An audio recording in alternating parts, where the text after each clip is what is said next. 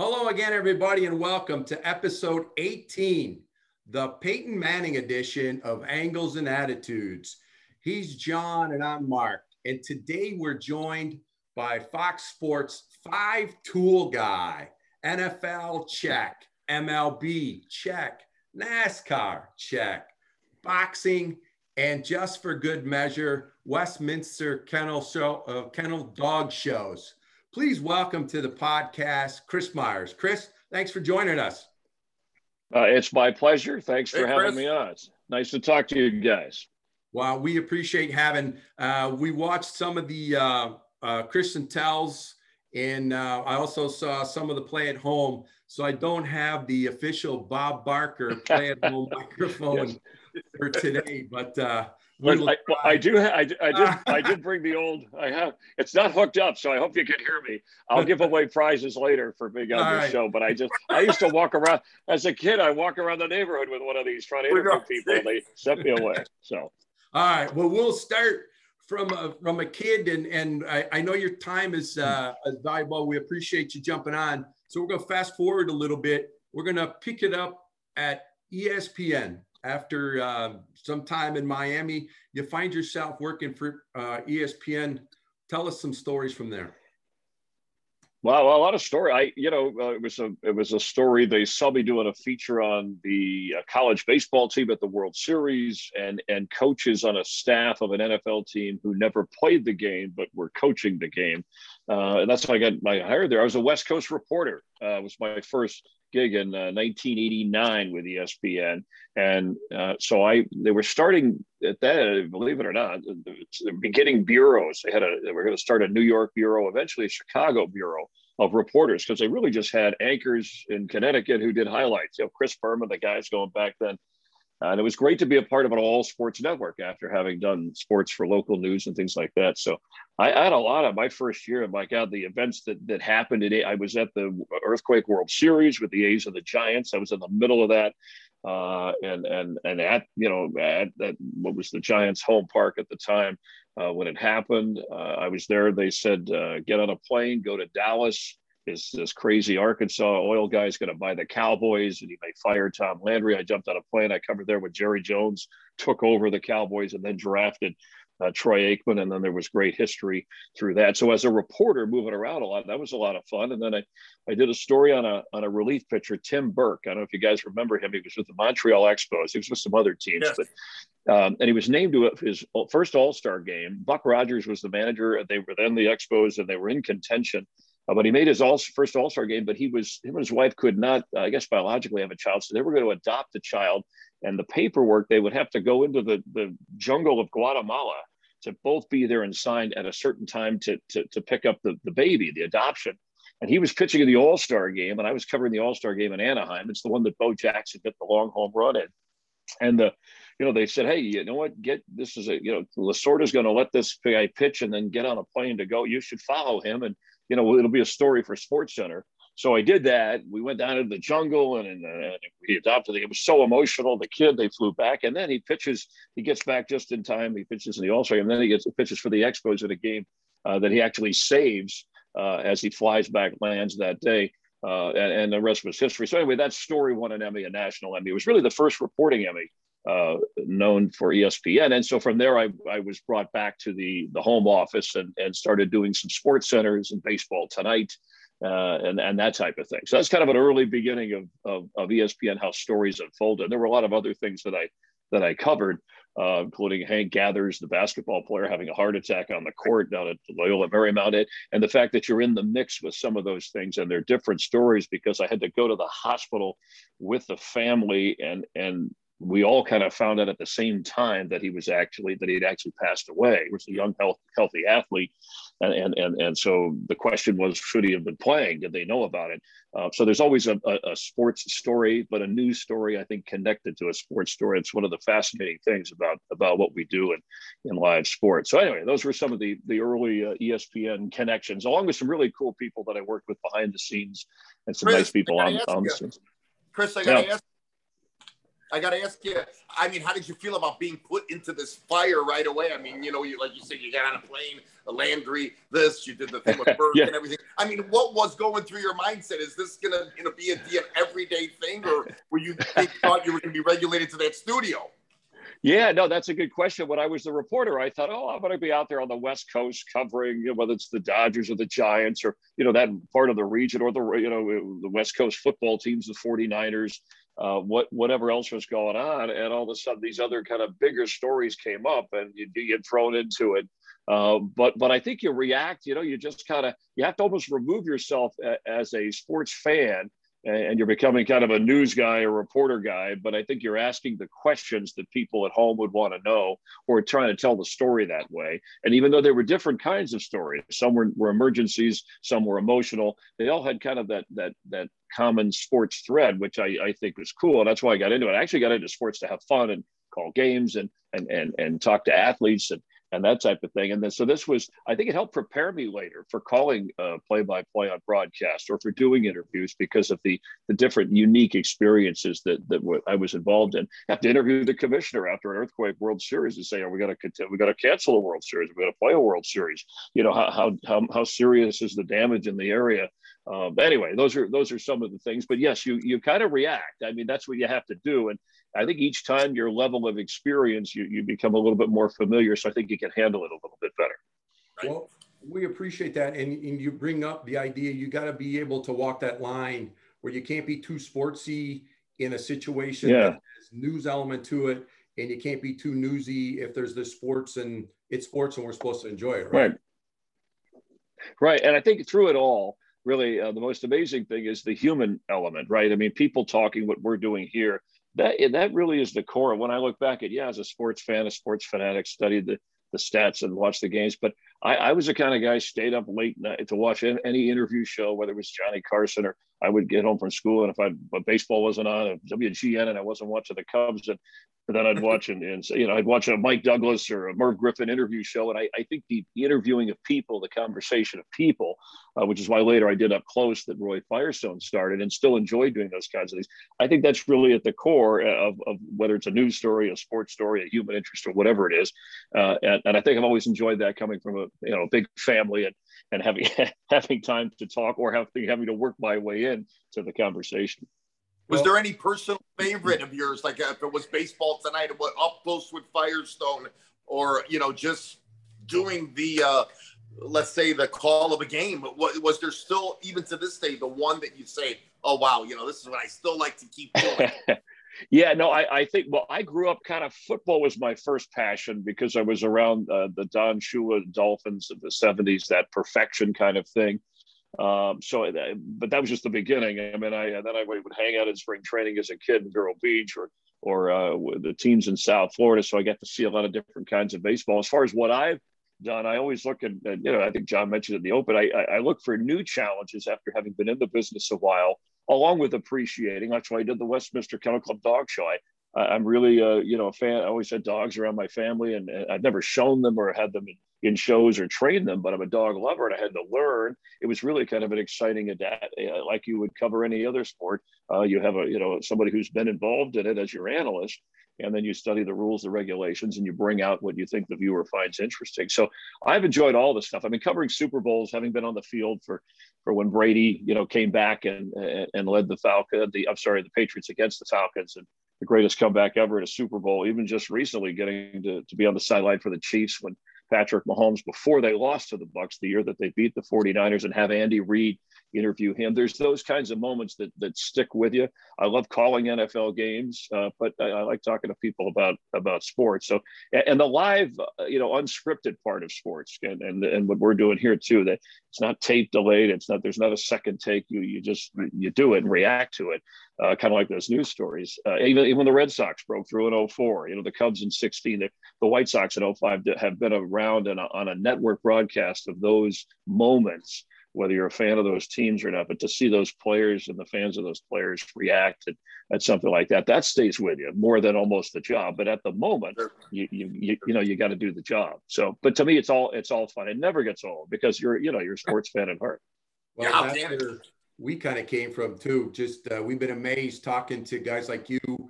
We had Diane Burns from Channel 7, Emmy Award-winning news anchor, Mark Giangreco, and just had Chip Carey earlier in the week. And the thing that we've taken away is the human element. You know, because we see you on TV, or you see you as kind of quote unquote celebrities, we get a chance to talk to you about things like this. And it's like, I keep coming away going, these are just really, really, really cool people. Yeah, I mean, you have to kind of like what you do, and you got to like the people are going to be like, everything's not going to be perfect. You got to get along with people and make it work in your situation. I mean, I've had situations over the years, as great as some guys have been, people that have been very difficult to deal with. I mean, Barry Bonds, who just recently had a birthday. He ended up doing interviews and was cooperative. It was actually okay, but he was a difficult guy, even as great a player as he was. And you realize some people are just shy. He once told me, I wish I could just play baseball and not have anybody around. I mean, he said he was happiest when he was on his motorcycle, riding up and down the coast alone and feeling free. So you get to the end, you get to these moments with people and you understand a little bit more about them. But yes, if you enjoy what you do, then I think you're going to be happy going to work. You know, Chris, I got to say one thing here before I take it over to Mark. 3 interviews that stick out in my mind with you that I thought you handled unbelievable. Where's the Bonds one? I love the one with John Wooden. And, of course, I think you had O.J. Simpson flustered. I don't want to go to that. But it was like you were the lawyer and he didn't know how to answer you. That was my take on that interview. And you handled that so good. And we're talking now 30 years ago. Yeah, thank you for that. No, and that was amazing how the O.J. Simpson interview even came to be. And it's still, people can watch it, on YouTube from the up close in the late 90s. You're right. That was like 98. It was the first live interview with him after both, the wrongful death lawsuit and the murder trial, which he was acquitted. But I tell you, studying for that, and that was, again, a live interview. That was his only. He wanted to be on the show, and we had talked to him before all of this happened, before he was going to come on and just talk about his career. And then, of course, he goes, so years later, after he goes through the trial, him and his attorney say, Chris, I like the way you do interviews. We're fair. I want to come on your show as long as it's live. And they have two restrictions, actually. It's got to be live, and you can't ask about my children. I said, well, that's fair enough. I said, but just be aware, I'm going to talk to you about this trial. It's just happened. And most people think you're guilty. The evidence is overwhelming. I said, I'm not going to be accused, but I'm going to ask questions that people want to ask. And he said, that's fine. And so it was supposed to be 30 minutes live, and it ended up going almost an hour live on the fly. They changed it. But I studied for that. I almost like you would a broadcast. I mean, I met with lawyers. I saw evidence, actually, that the jury couldn't see. I spoke to police investigators. So yeah, it was a lot of homework, but I didn't want to get too opinionated. I just wanted to ask the question, hey, are you capable of killing? I think that was as close as I got to saying. Yes. Yeah. Did you actually do it? Kind of a thing. And I wanted people to be able to tell that he was not truthful. It wasn't up for me to call him a liar. You could look at the evidence and see things. But what was stunning about that, and I don't know if we were live, so we hit the first commercial break showing pictures, talking about his wife being cut, his ex-wife. And he turns to me just casually and it was like, hey, I got a tea time out at Riviera. If you want to play some golf, we have an opening here. We need a 4th. And I'm like, who is this guy? What the hell? How disconnected is he? And so I knew they would catch up with him, and karma eventually did whatever people. An Alfred Hitchcock movie, yeah. So no, really, it was very surreal. I still to this day think of, and I've never gone back to watch the entire interview myself because there were moments I felt I could have been more aggressive or pressed him, but that wasn't my role. He's the only guest I never shook his hand on, and at the end of the show, and he of course said at the end, hey, it was great talking sports with you. That was his sarcastic remark. But my goal was to present what I could, ask him what I could, and let the audience decide whether they thought he was guilty or a fraud or a lawyer. I had lawyers tell me, don't do this because he sounds like a lawyer. He'll make you look bad. He can spin his story as well as anybody. Anyway, it was a fascinating moment among the many interviews that happened live. So you're talking about, you mentioned preparation. Do you do different preparation if you're calling a game, an NFL game, or you're on the sidelines, and from a sideline standpoint, you get 5 hits, a half or whatever to try to get points in? Can you kind of walk us through the difference on that in terms of prep and a game day? Yeah, there's really, if you're doing an interview, first of all, let's just say a lengthy interview, like a sit down half-hour show, that's a different kind of preparation because you almost want to let the guests talk, but you want to make sure you have a direction. You want to talk about their history. Do you want them to be topical? That it's a lengthy conversation. When you're preparing for a game, there's a difference in calling a game as opposed to the sideline reporting. Sideline reporting, there's probably 80% of the material you have, you're not going to end up using. The good sideline reporters, they stand out they studied, but in the flow of the game, that's where they shine. They tell you something that you didn't read during the week or you didn't see online before the game. They tell you an emotional reaction that has happened on the sideline, or you can't quote exactly. The NFL doesn't want you quoting exact comments, but you can gather, hey, here's why this guy isn't in the game. Or they'll update it, not just updating an injury, but having a little bit more information on, okay, that's the injury here, but last week in practice, this guy was injured. So that's where kind of the preparation comes in. If you're calling a game, it's a lot of numbers and stats that you have, and you can put them on a board. And then you also, with our meetings, I'll be working with Daryl Johnston this year for the NFL on Fox, and I've worked with him before. He's terrific, and he's an established broadcaster as well as he was a player with the Super Bowl Cowboys. And so you make sure your analyst, where he wants to go or how to play off him so that you guys cover what's going on through the course of the game. So for calling a game, my preparation starts as soon as we finish 1 week. I'm on the plane ride home looking at the roster of the next game that we're going to do, because often we don't do the same team every week. But it keeps you interested in the game and the players in the league. It keeps you on top of things. I appreciate you saying that, because Mark and I are new at this. And, I always tell Mark, hey, okay, what are we going to ask Mr. Myers? What are we going to ask Chris? What are we going to ask Jim Carrey? And the question, the interview doesn't always go the way you want it to. So I appreciate that, because an answer could lead to another subject. So thank you.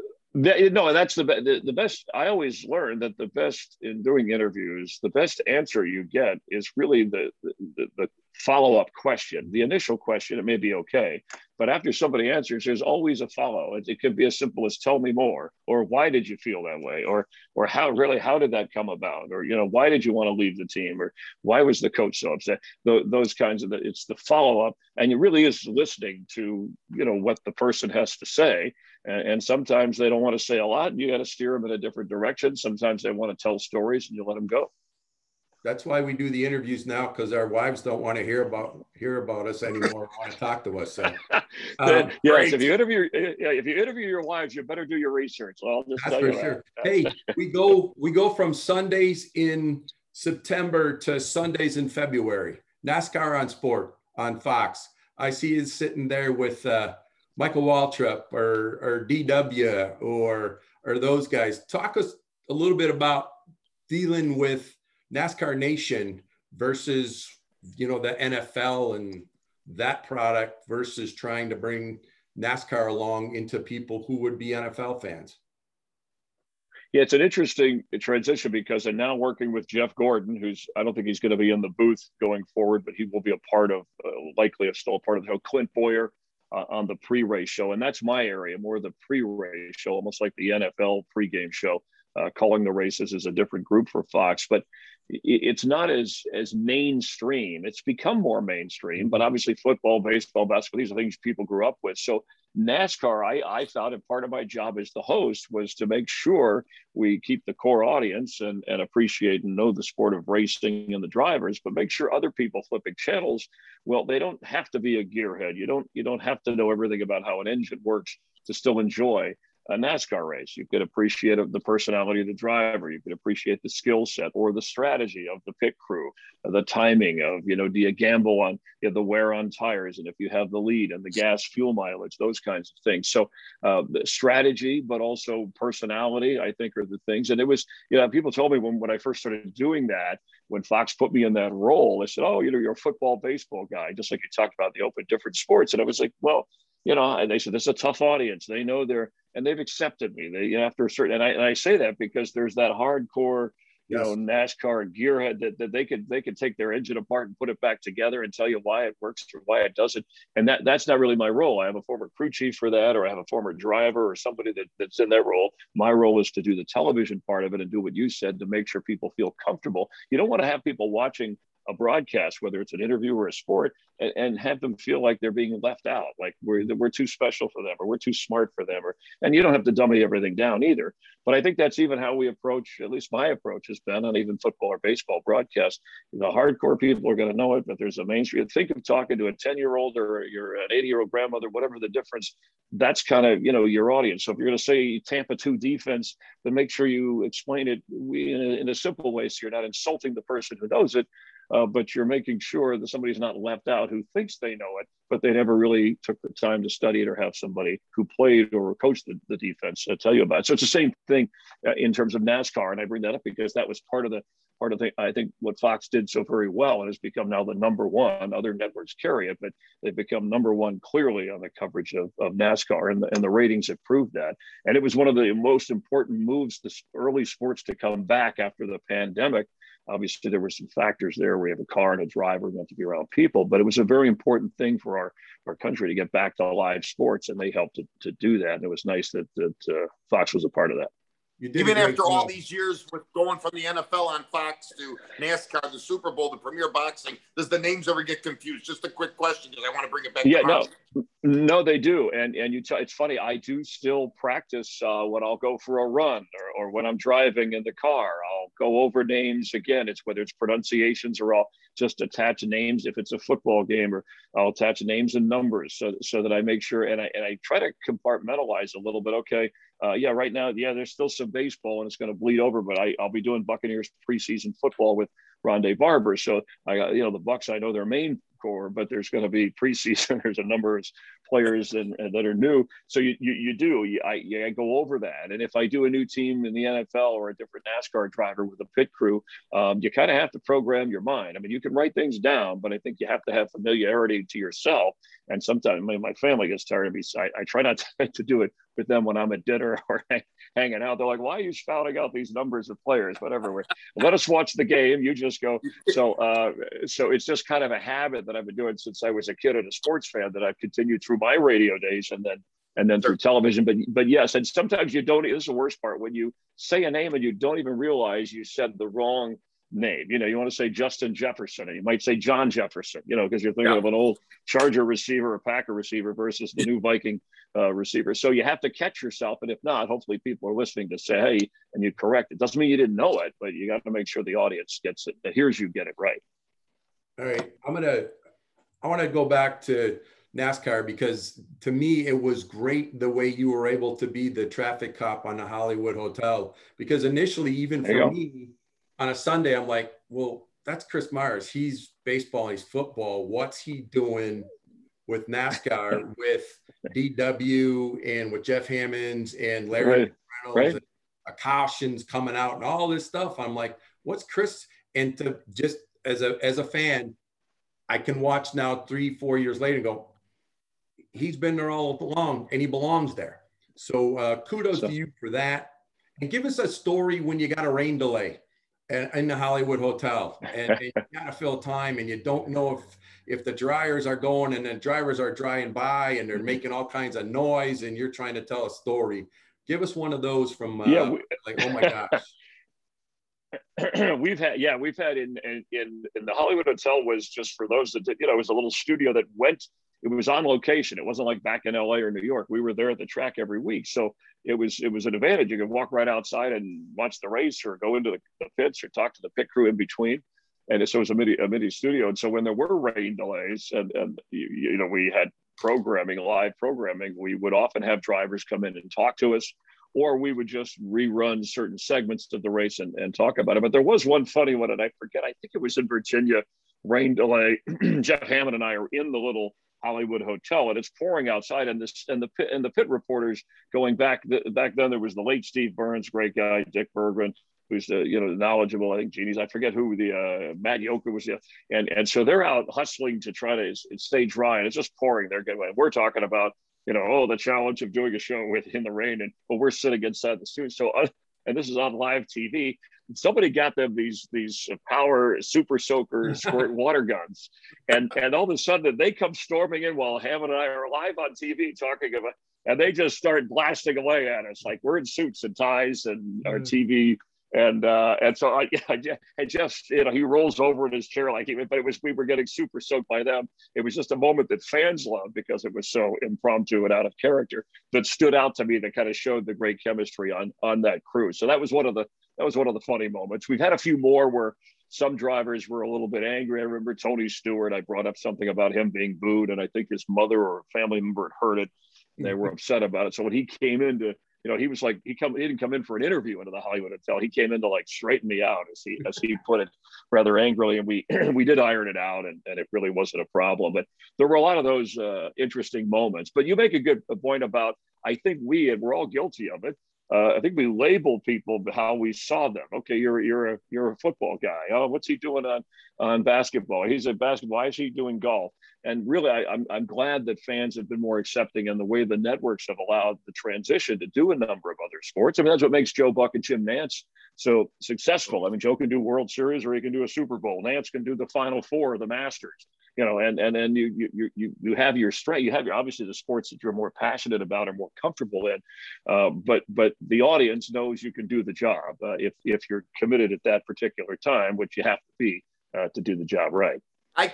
You kind of remind me of the actor Robert De Niro in the sense of this. You're not going to remember De Niro for any one film, and you can't remember Chris Myers for anything, meaning you've done so much that it's just unbelievable, Chris.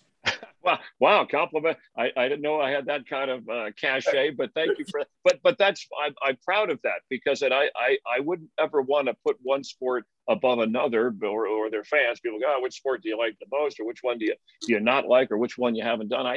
Look, there's a reason the sport's around, and people are passionate about that. I have certain ones that I connect to, just like over the years, there were certain players or people that you interviewed. You know, I became good friends with people like Charles Barkley and Bill Murray and Troy Aikman, even before they were broadcasting or beyond their stardom careers and that type of thing. And there's a lot of other guys along the way behind the scenes that aren't necessarily headline names that were really great people to talk to, and we've stayed in touch for various reasons. So I think that's a good. Look, I also respect broadcasters who are they want to stay on that one thing. That's all they want to do, baseball all the time, or they want to do football all the time, or soccer or whatever it is. That's okay too. I probably in the off season of that sport, like let's take the NFL in the off season, I'd get bored. I mean, as a fan, as a kid, I was like, all right, after football or whatever, I'm going to go enjoy baseball. I watch a little racing, the Daytona 500 come on after the Super Bowl. Those are things you just kind of grow up and enjoy along the way.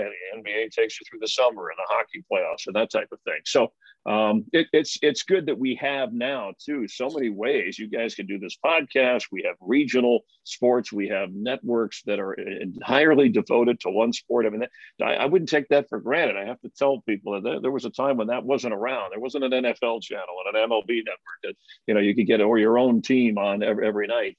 If it was a baseball channel like Marquee Sports Network or something like that. So we should enjoy this while we have it, when we have it.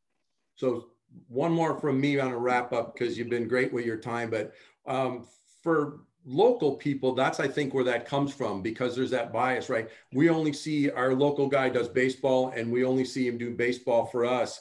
And so like we could never think about when Eddie Olczyk went from hockey and started doing horse racing for NBC. So that, used to those types of things. So, but my last question, you've interviewed a lot of people. Somebody out there right now that you haven't been able to interview in celebrity, quote unquote, status, the entertainment, politics, or sports, that you'd really like to grab the Bob Barker microphone and do a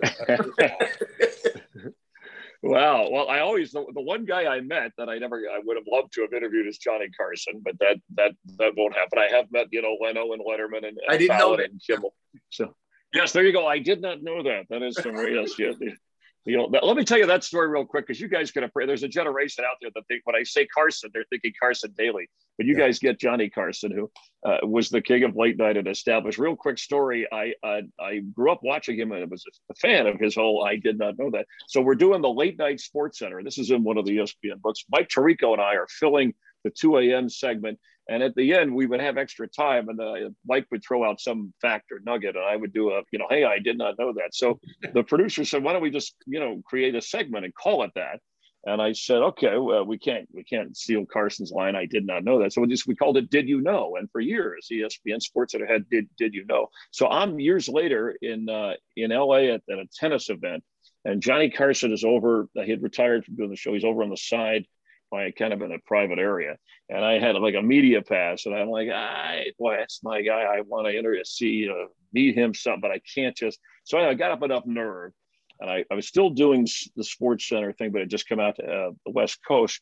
And I got through and I said, excuse me for, he was just sitting there watching. It was in between the match. I said, I'm sorry, Mr. Carson. My name is Chris Myers. I'm with ESPN. And he said, I know who you are. And I said, well, I'm sorry to bother you. I said, I just want you to know the Did You Know segment that we have on Sports Center. I said, that came from watching you and the way you react to people when you would say, I did not know that. And I said, it's become a kind of a popular thing. And I said, I just think it's kind of cool. And since I have the chance to tell you that, and I was kind of nervous. I interviewed everybody. I was never nervous before interviewing athletes, even in Ali or whoever. But this, I was nervous because this guy's one of my, and I said, I thought it was important to tell you that story. And this is a true story. He just looked at me and he went, I did not know that. And he walked away. And that was a true story. So Chris, anyway, funny. Didn't need to ramble on that. Chris, I want to just say, on behalf of Mark and myself, of course, I got a hold of you in a sense through Boom Boom Mancini, through Ray. And of course, Ray speaks about you so highly. And I have to tell you, when you called me to come on Angles and Attitude after I had emailed you, in this 25-minute segment, I've learned a lot. I know Mark we're crazy about you for coming on. You've been so gracious. You are somebody that really speaks from the heart. And this is something that I'm never going to forget. And I hope we have another chance with you. Mark gets to see on the Marquee Network because he's Cubs, I'm Sox. And we love your Chris. We love your Chris and Tell thing. We would love to be on there one time. That is unbelievable. All right. I'll get you on. We'll make Frank Thomas and Hanging with Hurt. We'll make them jealous if I get you guys on. Yeah, we got to make him jealous for sure. But I appreciated your note, your letter about, I get a lot of, requests for interviews and for doing podcasts. And really, I don't want to be rude to anybody. There's just so many, but your letter was sincere. And I can tell you it was a genuine, we would have fun talking. And we did. So I'm glad to do it. I'll do it. I'll do it again. I do want to mention, and I think it was, might have been Mark who made the comment about it. It's a really good point too, that I think, and I hope fans understand that, when somebody's doing a national broadcast versus a local broadcast, there's a big difference, right? When you're the local guy, you should be kind of rooting for that home team, right? Whether it's Cubs, White Sox, that's got to be clear. On a national scale, we really, even though we get a lot of people upset thinking we're rooting for one team or another, when we're doing that, you really don't. When you're doing a national game, you're really just rooting for a good game. You want a close game, a competitive game, a good game. And so, but there's a difference in there. So some people could transition easy out of that as broadcasters. Sometimes the audience isn't as forgiving, but hopefully they're more aware because you guys brought it up. I thought it was a very good point. But my pleasure talking to you. This was a lot of fun. We appreciate your time. Take care, Chris. All right, you guys take care. All right, see you soon, Chris. All righty. All right, bye-bye. Bye.